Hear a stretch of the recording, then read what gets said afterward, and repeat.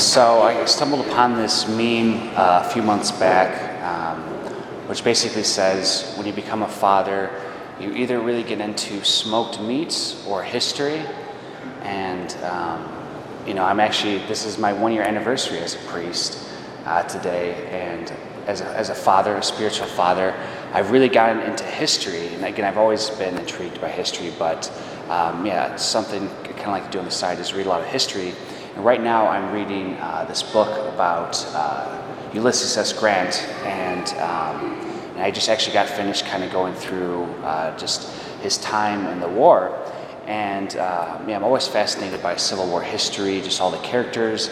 But I think one of the most fascinating things that was just kind of hitting me was just the reality of how much division and bickering and fighting within our country there was just right at the outset of the Civil War, especially over the issues of slavery and just also states' rights and other, a lot more complicated issues. But the reality of the matter is, we had different states secede from the Union, and the amazing thing is that, after this horribly, bloody war with casualties that amounted to, it was the bloodiest war in United States history, and its casualties were more than all the wars combined from basically before the Revolutionary War all the way up to Vietnam. And so it's just this terribly bloody war in which families too were fighting on both sides and just tons of division. And the amazing thing is that we actually came back together and as a nation in the Union. And again, it wasn't easy.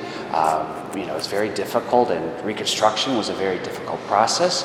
But here we are, some 150 plus years later, one union under the same Constitution.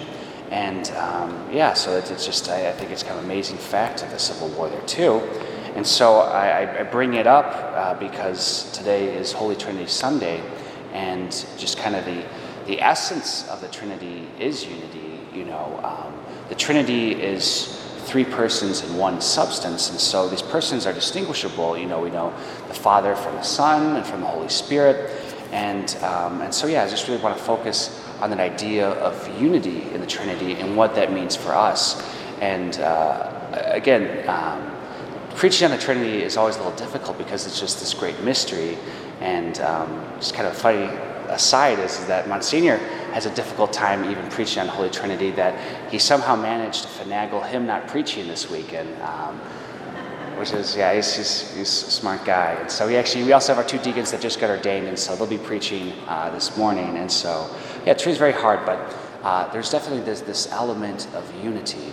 And throughout the scriptures today, in the second reading, we have St. Paul speaking of Christ in the place of Christ and talking about how we need to mend our ways, encourage one another, agree with one another, and live in peace, and God of love and peace will be with you. And the way we can live in peace is by,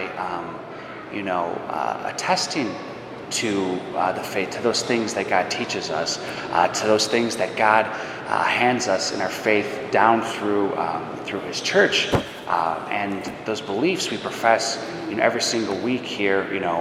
Shortly after the homily, we'll say the creed, and we come together every Sunday to kind of show our unity, to express, here is what we believe, as followers of Christ. And actually, the most monumental kind of binding thing is our reception of the communion, because what unites us more than just simply this giving credence to our faith, to assenting to those things of our faith, we partake in the body and blood of Christ, in the Eucharist, and are united because the very Trinity which we believe in actually dwells within us when we receive Him in the Eucharist.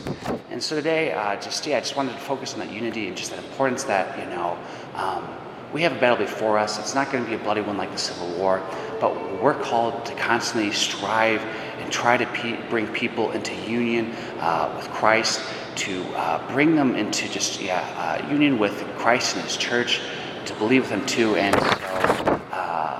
if we're able to unite a country on civil beliefs, I think it's all the more reason and great hope is that we have God, who is behind this unification, And so the battle lies before us of trying to always gather people and bring them into Christ. We need to go out and be disciples and just bring this unity and focus on those more important things of our faith, God's love for us, His truth, His dogmas, that by which He wants to unify us.